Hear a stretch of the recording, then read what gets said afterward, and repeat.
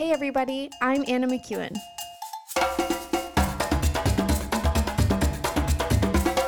And now for Bob Switzer with the epic narrative. Okay. Well, last week was it was exhausting, wasn't it?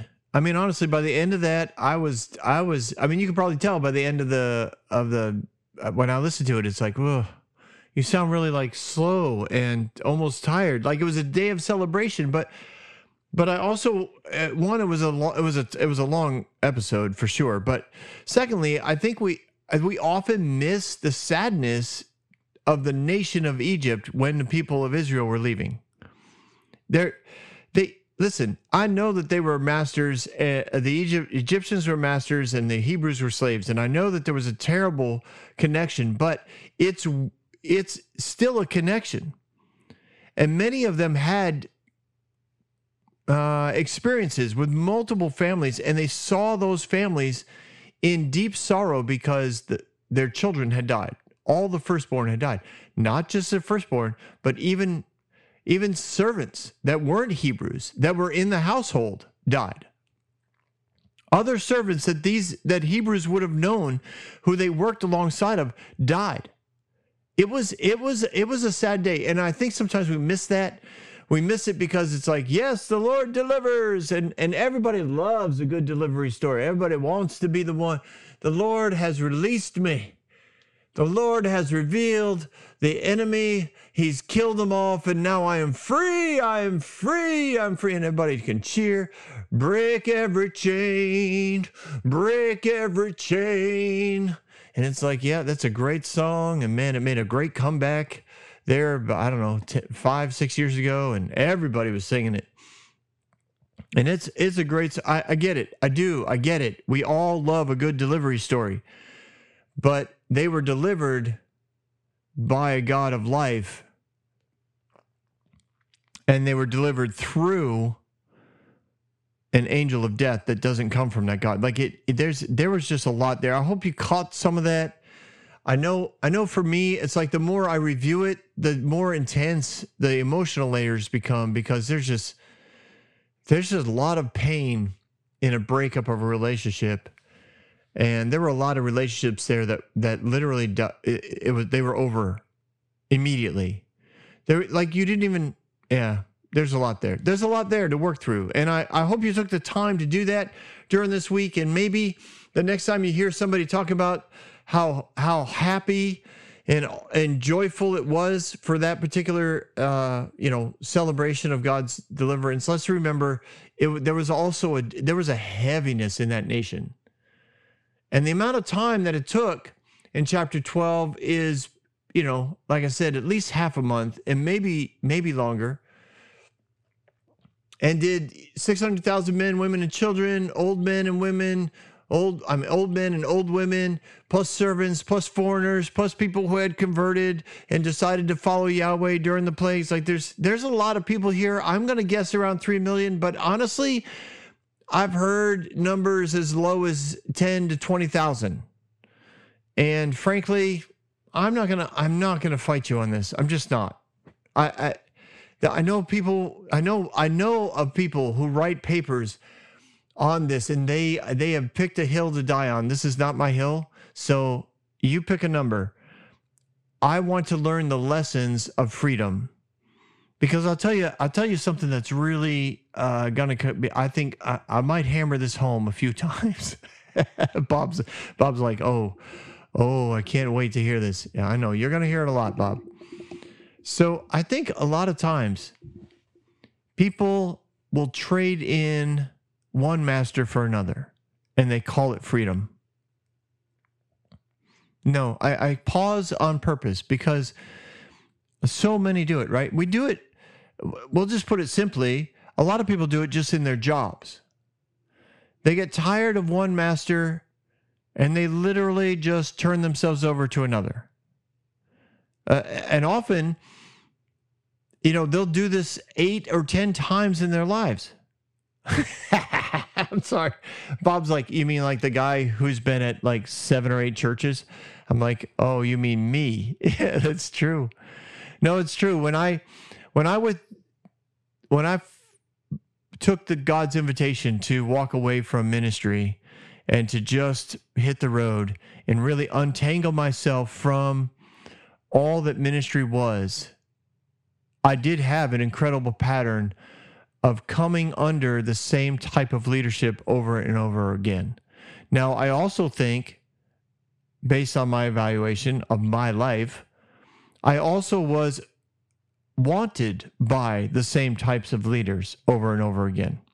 And in a hierarchical system, they know, I think, sometimes intuitively and sometimes intellectually, they know we need somebody who actually likes people on our staff.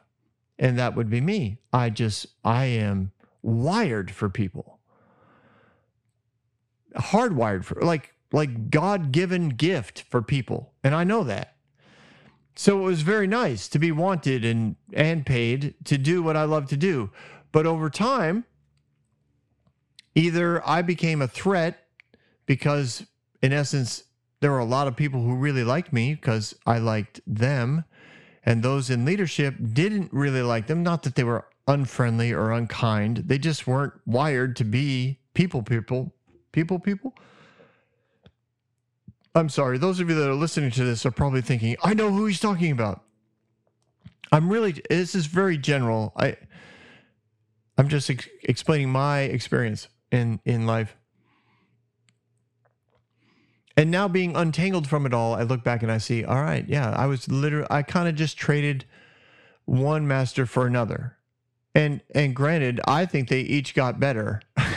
But ultimately, they all did the same thing, which was either get rid of me or bring me to a place where I had to walk away, because if I didn't, I was denying who I was, or I would have had, in essence, to put on so many chains that I would never be able to be free. The only exception to that was I did have one job where I do believe I had real freedom and relationship with my, quote, boss. But within that circumstance, a new boss was inserted over the top of both of us, and a new hierarchical system was in place. And I immediately jumped ship. I was just like, nope, I am not playing this game. I found out years later that actually came as a shock to the new guy who was put in over the top. They really thought I would just continue to conform and submit. But there was something inside of me that was like, nope, no, I'm not going backwards. It'd be a longer story. You could ask him about it if you're interested, and I'll tell you more about it. But anyways, what am I doing, Bob? I am trying to get myself back here into the story. Oh yeah. So I just know a lot of times people will leave one master for another, and God doesn't want that to happen, right? He's looking at a nation of his people who he created to be free, who he designed to be his representation on earth, who he pulled out of one man's lineage. And he said, you are going to become a nation. You are going to infiltrate the world to the point where the promised land is going to be so covered with you that those that are there now will literally be forgotten. They're just, in essence, their cultures are going to be wiped out by the culture of heaven, which interestingly, probably, if you know the culture of heaven, wouldn't have destroyed who they were. They would have accentuated and honored to the point where they would have been more of who they were designed to be than they ever thought they could be. And he says all that's going to happen because you as a nation are going to grow and multiply to the numbers of the sand of the seashores, sand on the seashores, stars in the sky. There was a lot. There's going to be a lot of you. That was always the plan, at least here in the first covenant. Always the plan. Overwhelm the world with millions and millions and millions of people who love me and follow me and live under the culture of freedom and love and joy and peace.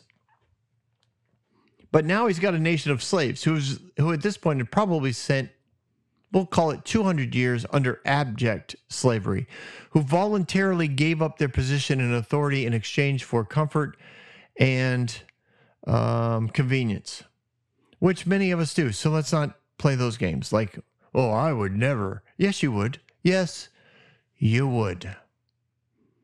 So let's, yeah.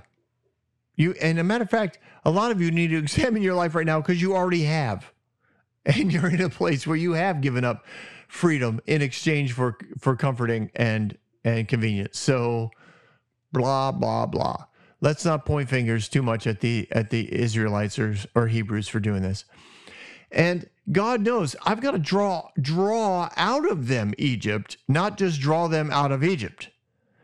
And it's a long process. God understands this. Now, he knows that instantaneously people can be free, but if you don't go through the process of freedom, you won't maintain freedom.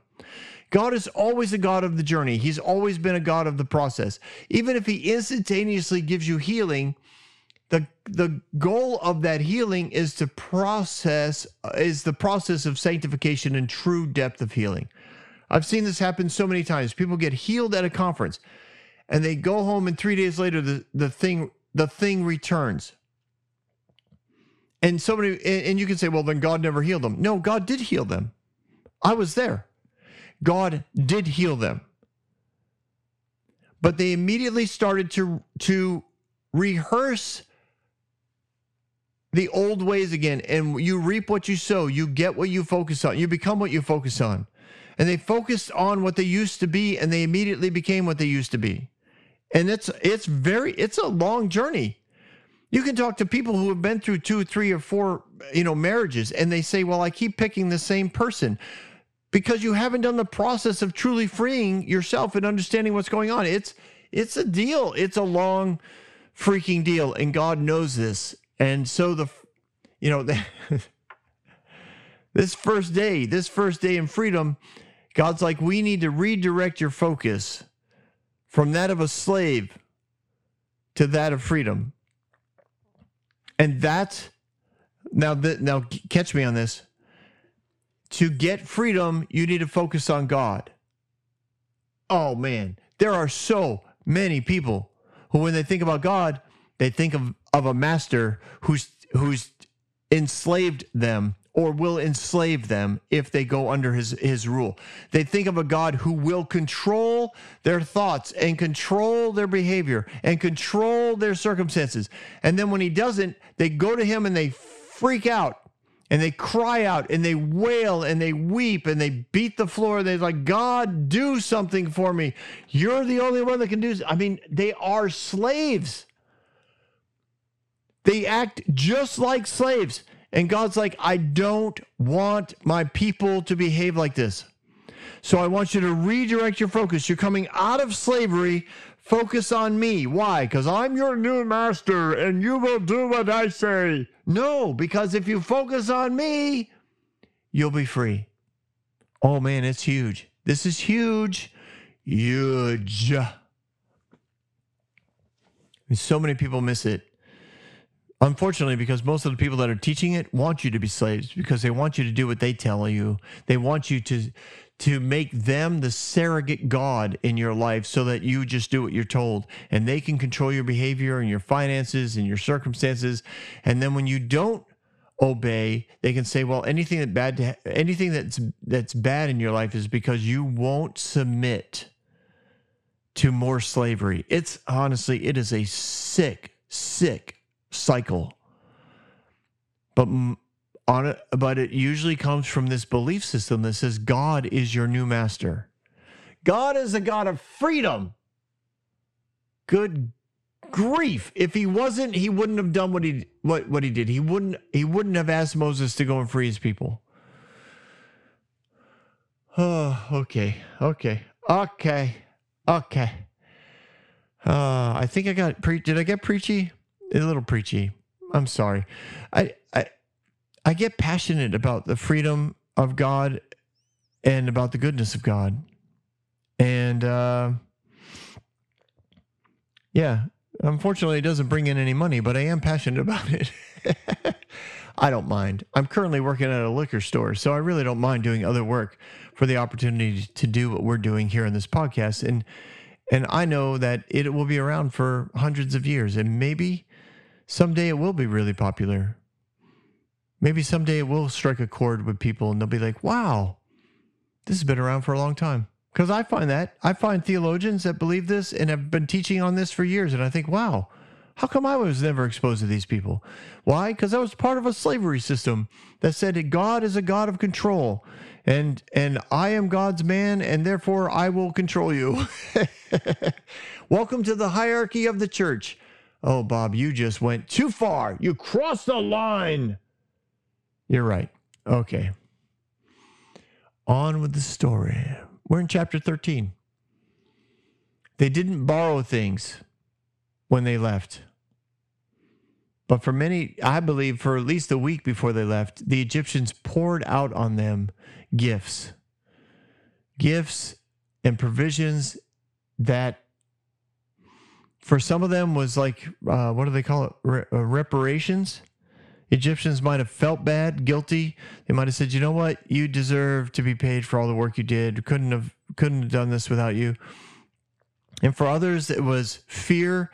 We're afraid that your God will kill us, so we're going to bless you and we're going to give you everything we own so that your God will leave us alone. Like there's all kinds of reasons why they got all this stuff, whatever you want to call it. But generally speaking, we would just put it under the idea that it's the favor of God.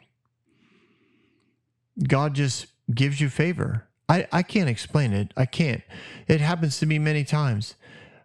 There are intense circumstances that I go in, and yet because of the atmosphere of heaven that I carry particularly, I can walk into that same circumstance and somehow it changes things. And when the Hebrews walked up to their Egyptian masters and said, listen, can you give me some gold and silver? God has asked me to ask you for gold and silver. They were like, oh, absolutely. I can't wait to bless you. It's pretty massive. It's pretty awesome. And this provision was made for the servants and the Jews so that when they left, they would have money. I mean, there's really no other word for it. They would have money. Why? Because if you remember, I know this is a long time ago, but in season 2, we talked about, I think it was called, why do I remember this episode? It was about Esau and his family line or something like that. It was late in the story. I want to say in the late 40s, maybe episode 50, somewhere around in there. Esau, we talk about the Edomites, which are the people who are related to Esau, came from his family line. And it has been at that point discovered or surmised by archaeologists and others who study that ancient world, that literally the Edomites were a huge nation, but they didn't have any cities. They literally had tent worlds, cities, they'd be cities of tents, huge swaths of land, but no one had no walled cities. They could pick up and go at any time, but their tents weren't places that you and I would consider like, oh, ew, They were beautiful tents. They had many luxuries. But the Edomites were not a nation that was looking for opportunities to, in essence, settle down. They liked the idea of roaming, much like Esau, who was a hunter. And they could move in and out of their tents. And if they wanted to, they could move with their tents. It's a fascinating study. And I think along those same lines, the Lord was like, you're going to need provision, because at this size of a tent city, and I believe we're talking about 3 million people, but again, I'm not going to die on that hill, but you're talking about this many people, you're going to need trade agreements. There will be merchants who will be coming in and out of this group of tents this massive amounts of tent. Let's just say half, it'd be less than half, probably a third. Let's say it was 1 million tents. Have you seen some of the unfortunate, but still true, like some of these tent cities that have been erected for immigrants / those who are fleeing world wars and stuff? They're massive, but I don't know if they're 1 million. But imagine 1 million tents. Well, everybody just can't run to the grocery store and buy some yeast for the next week. You literally need trade agreements with merchants in and around the trade routes. You need people who are willing to come find you along the road and bring you the goods that you need. So everything they got from the Egyptians would provide for them what they need probably for a while. Let's call it a couple weeks. But you didn't have enough. You couldn't all rent a 26-foot U-Haul and drive it. Like, you had to take what you could on the carts that you had. That was it. So there was a lot going on when you left to figure out life as a free man. And God knew that they were going to need provision, and the Egyptians wanted to provide for them. Whatever their motive was is fine. God knew it was going to happen. He's like, just ask them for money. Trust me, they are ready to give. And they did. The provision was made also for people who converted to Judaism. And there would have been a lot of them. Foreign slaves, Egyptians, people that were born of the foreign slaves that were owned by the Hebrews. They made provisions for all of them to come and join them. Tradition says that Moses and Aaron stayed by the palace, not in Goshen, the night that the final plague hit. Actually, probably were there for the last several plagues, because they knew that Pharaoh would call on them quickly, and they didn't want to be hard to find. Tradition also says that Moses made sure that palace servants knew where he was staying so he could be found quickly when Pharaoh would demand his presence. This wasn't I guess in my mind, it's like, well, if tradition says that, you could say, well, we don't know if it's true. You're right, we don't. But in my mind, it fits the character of Moses in that he was a humble man. And I think he had a passion for the Egyptians to not suffer. I think he understood what Pharaoh was opening up his people to, and he understood that Pharaoh could shut that door anytime he wanted. And he wanted to move quickly. He didn't want to, somebody to have to travel several hours, by horseback or chariot to Goshen to find Moses, to pick up Moses, to travel 2 more hours back so that he could stand before Pharaoh. He wanted something to happen quickly. And I think, again, Pharaoh released these people with no condition because he wanted them out of the country. And he didn't want any conditions on them because he didn't want to open up the door to any more plagues. He wanted it to end. He wanted it to end. The sadness, the grief, the pressure, the mutiny, possible mutiny, the death threats, whatever. Like, it finally broke him. And then we get to chapter 13. So these guys are out and about. And it's their first day of freedom. And again, I think it took probably 24 hours for them to finally all get out of Egypt. And now they have to disseminate information. Like, they can't make a phone call or make a Facebook post or send an email. Like they need dissemination of information on a massive scale, which takes time.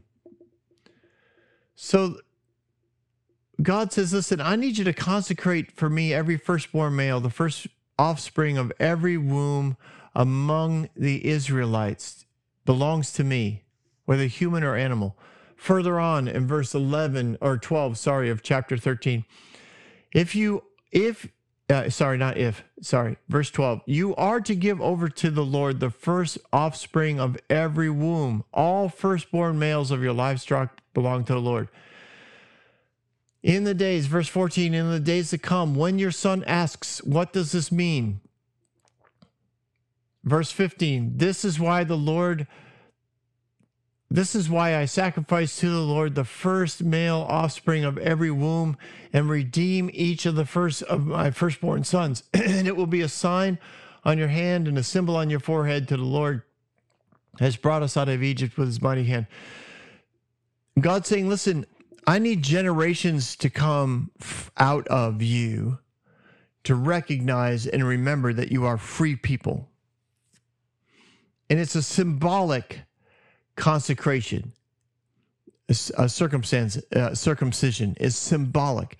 It's a symbolic sacrifice and dedication of the firstborn sons of every family and the firstborn of every animal. It's symbolic. It's not designed to be real. Very similar to the life of Abraham. When Abraham went up, and you remember this from season 2, if not, please feel free to go listen to the whole thing. But generally, Abraham brought Isaac to be sacrificed because Abraham expected to have to do that.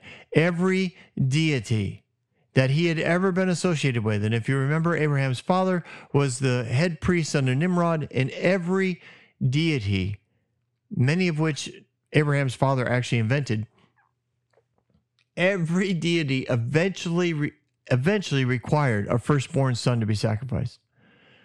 And Abraham willingly did it because he thought, well, God will also raise him from the dead.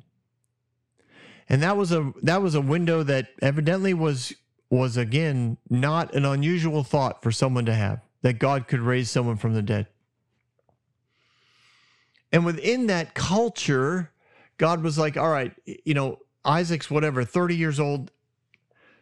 Isaac expects to be sacrificed. That's why he crawled on the altar. He was like, God, I know he's like, Dad, I know what's going to happen, but listen, bind up my hands and feet because I probably will resist when the flames hit me. But he also had confidence that God would raise him from the dead. And what did God do? He shut down the whole thing.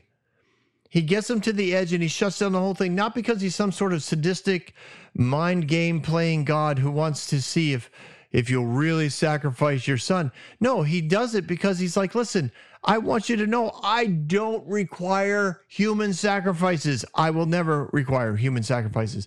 Here, he's speaking about dedication, a symbolic thing, a sign on your hand, a symbol on your forehead. This is why you dedicate your firstborn children, sons, to me. It is not meant to be a sacrifice. You'll see it again when it's referenced in chapter 22, verse 29. He talks about the release or the sacrifice of firstborn sons. Now, did Israel ever sacrifice children? Yes. And don't be afraid to admit that. When you're talking to somebody who, happens to know history and they say, well, Israel sacrificed their children to their God, and you start, please don't freak out. There are many who do. No, they don't. God would never. God did. God's word says, and then they throw out these verses at you, and you're like, oh no. God said, sacrifice your firstborn. God said, and then your whole faith starts to fall apart because, in essence, you were just doing what you were told. And you were told to say that God never requires human sacrifice. You're right, he doesn't, but it sure looks like it if you don't understand the context. And they did sacrifice their children to a god. They did burn them or drown them or kill them in the name of God because they followed idols. You see that we'll see it during the season that we deal with the book of Judges, but there are all kinds of layers of them worshiping idols and then going back to God and then worshiping idols, going back to Yahweh. And it is seen through archaeological history. And they say, see, Israel had no idea who they were worshiping. And you can't blame them for coming to that conclusion. It's like, yeah, you're right. Yeah, you're right. It's sad. And so God's like, listen, I need to draw out of you a different focus, not toward one of a master, but toward one of freedom. And so I need you to, I need this day to be a day of dedication. And that's what happened. Mark your firstborn of all types. And this is a way to remember what? The story of freedom. The firstborn sons of Egypt were killed because they were dedicated to the angel of death. The firstborn sons of Yahweh are going to live, and they will be symbols of freedom for all the world to see. I actually like that. I might have to listen to that again. That was really good. I'll have to remember that someday. And he's like, when you get to the promised land, you're going to celebrate this each year for 7 days. That's pretty awesome. 7 days. God loves a good party. He's like, I want a party for a week. And at the, during that time, you're going to sacrifice what? The firstborn of every livestock. And that included everything except what? Donkeys. Donkey. Every time I say that word, I think of Shrek. Donkey. So the donkeys are non-kosher animals. They were to have a lamb sacrificed in its place. So if you had a firstborn donkey, you sacrificed a lamb instead. Why? Why was the donkey an exception? It is said that they were an exception because this was a way to honor the animal for being the main beast of burden for the trip out of Egypt. Donkeys were incredible beasts and are. And they're not always little. A lot of them are as big, if not bigger, than some horses. They are incredible animals of burden, beasts of burden. And it's later seen that donkeys become like a major source of national income and trade for the nation of Israel. If you go back to season 1, early on, like within the first 4, actually, I think the first actual episode on the life of Saul, which we deal with briefly before we get into the life of David, we see that Saul's family actually were donkey experts. They were donkey breeders. They had the Rolls Royce, the Mercedes Benz of donkeys in their heritage, which is why Saul was sent out with a servant to go find a couple that had been lost, not because his dad was mad, but because it was that important. He was like, son, if you lost them, you go get them. We need those things. Those family lines are vital to our business. And all royalty rode on donkeys. All royalty rode on donkeys in Israel. Now, God leads them the way that he leads them here in verse 13.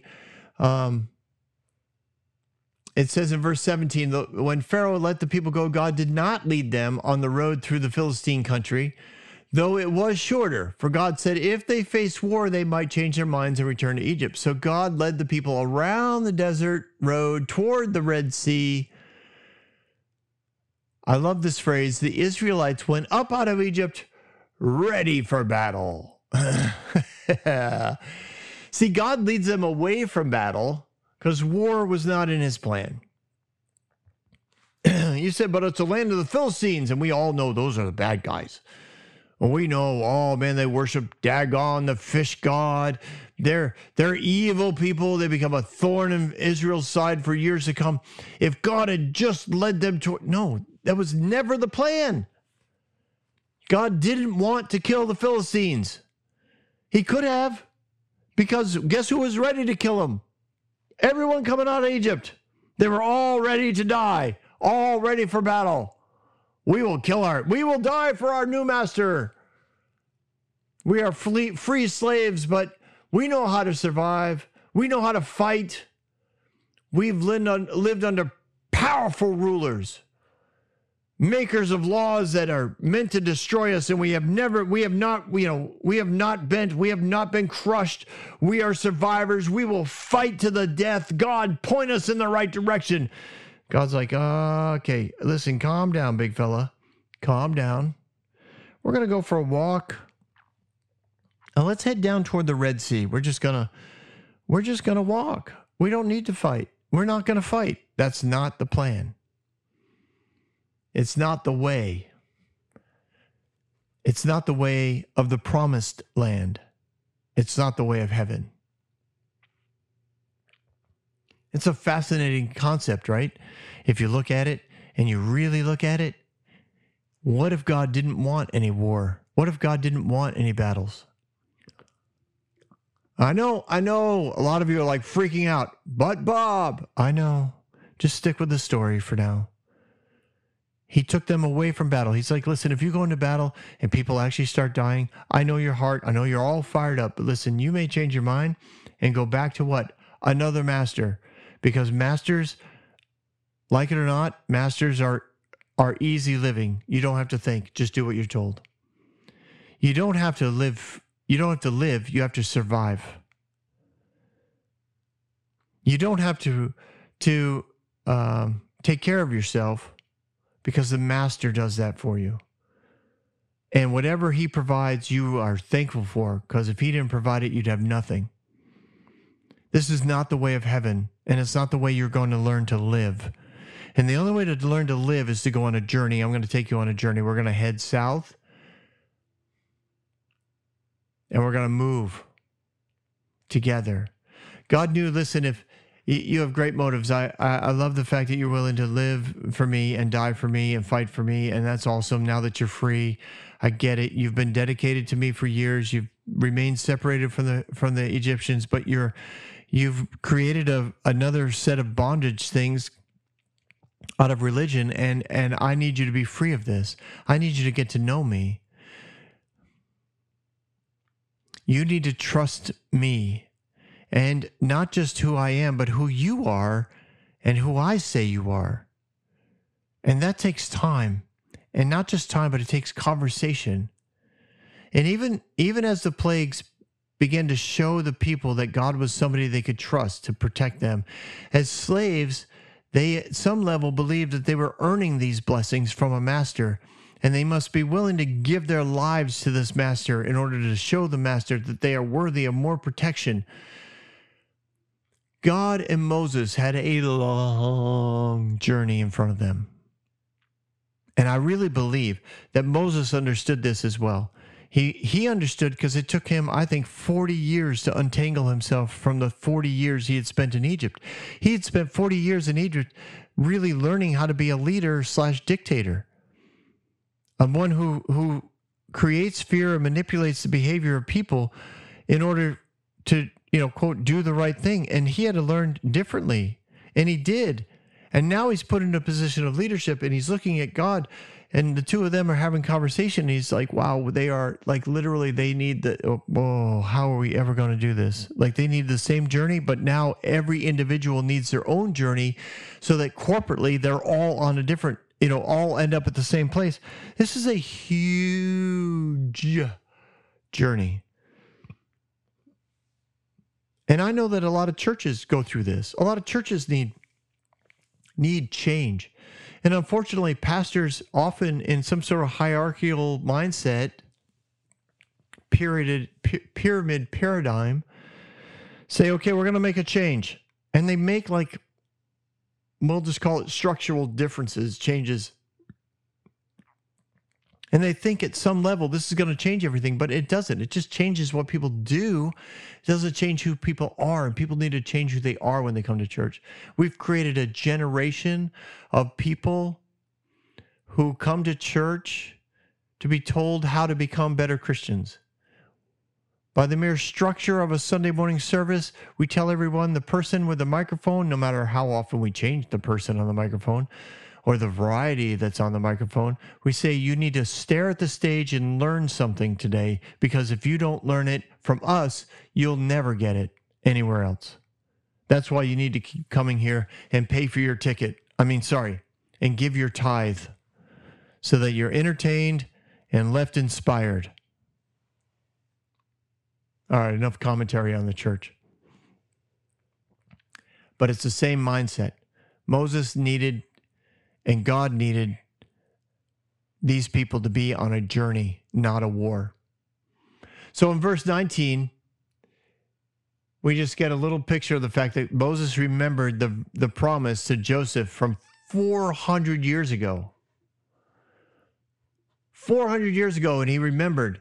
And I'm sure the people had kept it alive as well, that Joseph wanted to be taken to the promised land when they left. So Moses picked him up and brought him. And yes, archaeologists have found things that they believe were the tombs of the 12 brothers, including one that was, Egyptian in style and had a sarcophagus that is very similar to that of the pharaohs.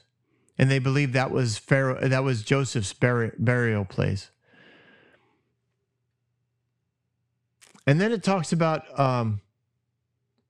in verse 20, after leaving Succoth, they camped at Etham on the edge of the desert. By day, the Lord went ahead of them in a pillar of cloud to guide them on their way, and by night, a pillar of fire to give them light so that they could travel by day or night. And neither the pillar of cloud by day or the pillar of fire by night has left its place in front of the people.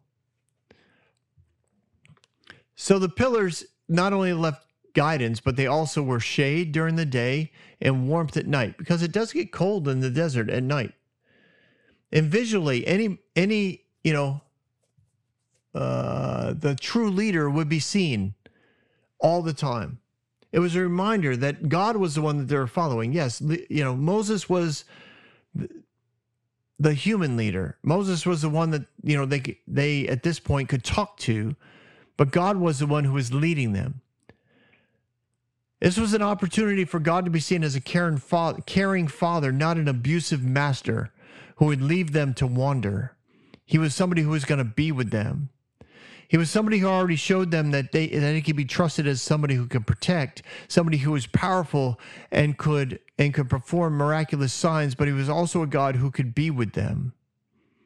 It was something that would set them up for their journey on and around Mount Sinai to get to know God even better. It was a journey to a new life and a new mindset. And God wanted the journey to be slow. And it wasn't just for them that he wanted, he also wanted Pharaoh to be free. He wanted Pharaoh's freedom as well. He constantly invited Pharaoh into freedom. God is always a God of freedom, not just for you, but for everyone. So the journey to the promised land would be one that would take some time, but it was designed to build relationship with God. He did not want his people just to switch masters. And again, so many times it's so much easier to do that. How many times have you heard a gospel message preached in which they're like, come to Jesus, come to the altar, give your life to him, be free, be free, be free. And as soon as you do that, then we want you to, we basically want you to enslave yourself to the church. We want you to serve, serve, serve. What does that sound like? Servants. God doesn't want you to be a servant. He wants you to be a son. Do sons do things? Absolutely. I worked hard for my father. Why? I loved him. I know Bill Johnson has said this. I don't know who originated it, but he's like, way more gets done by love than by a shove. And it's true. It's true. Slaves will get stuff done, but sons will get way more done. Many things will get done. Well, if you're beating on somebody, way more will get done if you love somebody. God's like, listen, I'm not here to beat you. I'm here so that you understand who you are.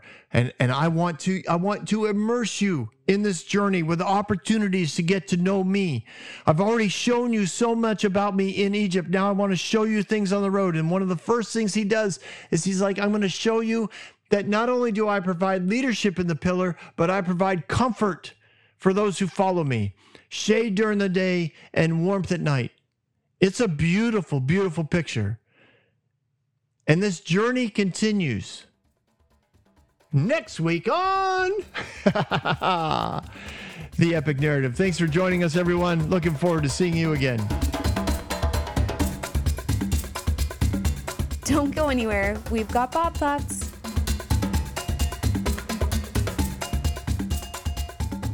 Hey, check one. Check. You ever been at mic checks? Those things are always fun. I don't know. I find them humorous, especially those who seem to know exactly the tone that they want from their microphone. I don't know, I'm thinking of one guy in particular. I just remember, and it wasn't even like big concert stuff. Like this was like church stuff. And this guy would just, man, he'd stand at the mic and go, check, check, check, check, check. And then he'd tell the sound guy, bring down the da-da-da-da-da. Check, check, check one. No, that's work on this a little bit. Yeah. All right. Oh my gosh. The mic check would go like whatever. It seemed like at least 5 to 6 minutes of him just doing that, which just seemed ridiculous in a church auditorium for what he was going to do. But you know what? The guy knew what he wanted, and he was is a talented musician. So who am I? It's not a criticism, guys. It's not a criticism. It's just an observation. Hey, these are Bob thoughts. These are my, all right. I'll move on.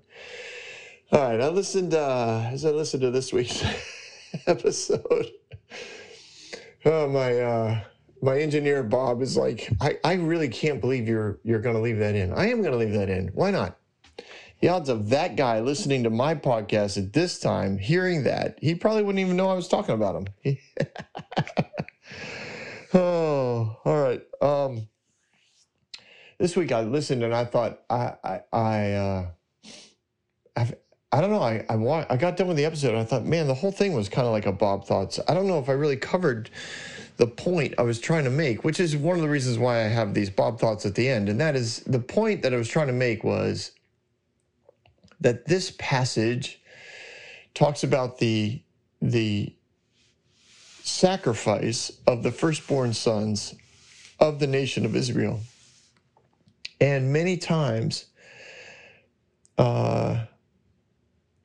academics look at that passage and they say, this is God calling for human sacrifice. And academically, and using the literature and the tone, it is a legitimate argument for them to make. And that's what I wanted to show you, so that you would interact with it and get comfortable with it, so that if someone ever brought it up to you, you could sit back and say, yes, I know what passage you're talking about. And no, it's not a human sacrifice that the Lord's calling for. It is a separation, an acknowledgement that the firstborn son would be dedicated to the perpetuation, he would continue to train and bring up the rest of the siblings in the ways of Yahweh.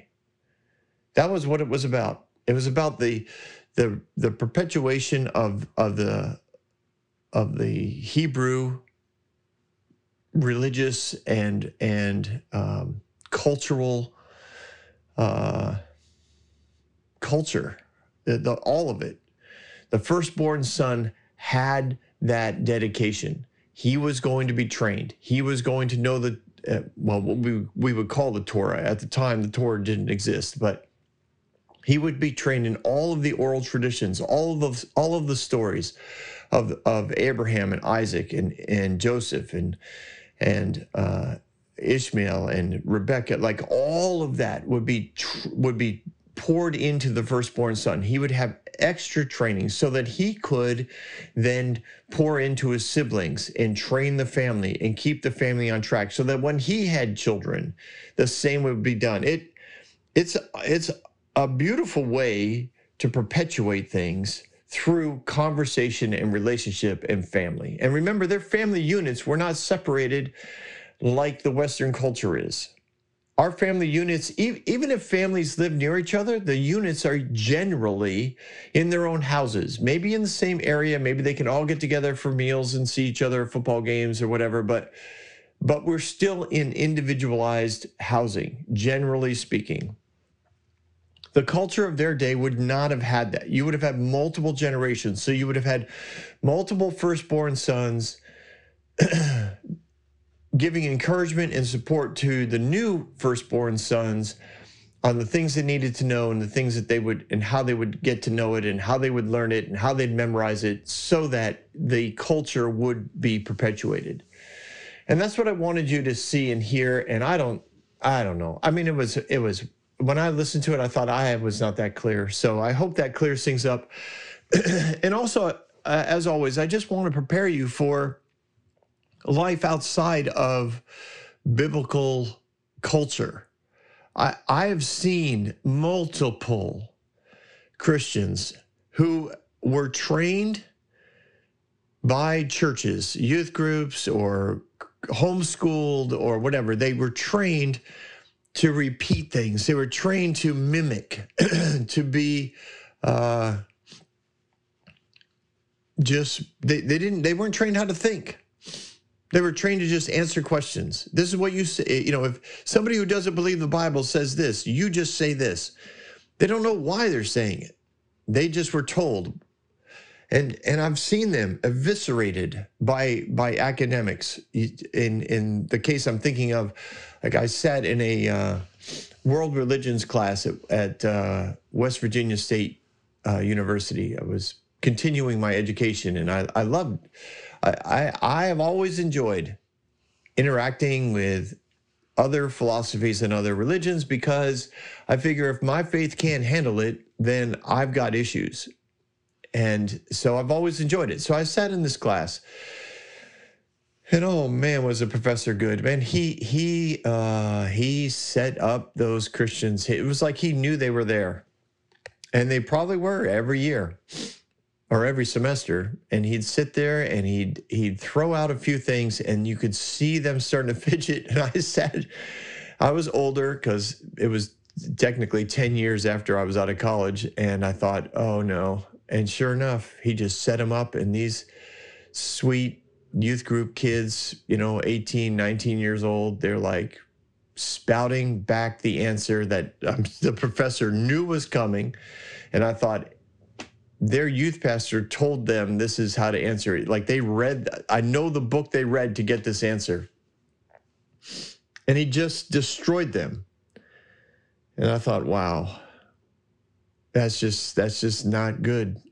We need to be better prepared, not to fight back, but to have the conversation, to not be afraid of these kind of passages or be surprised by them. So I hope if you didn't get it during the episode, I hope you understand it now. And I look forward to talking to you guys next week. Till then, always check your mic. And make sure you sound good. Have a good day, everyone.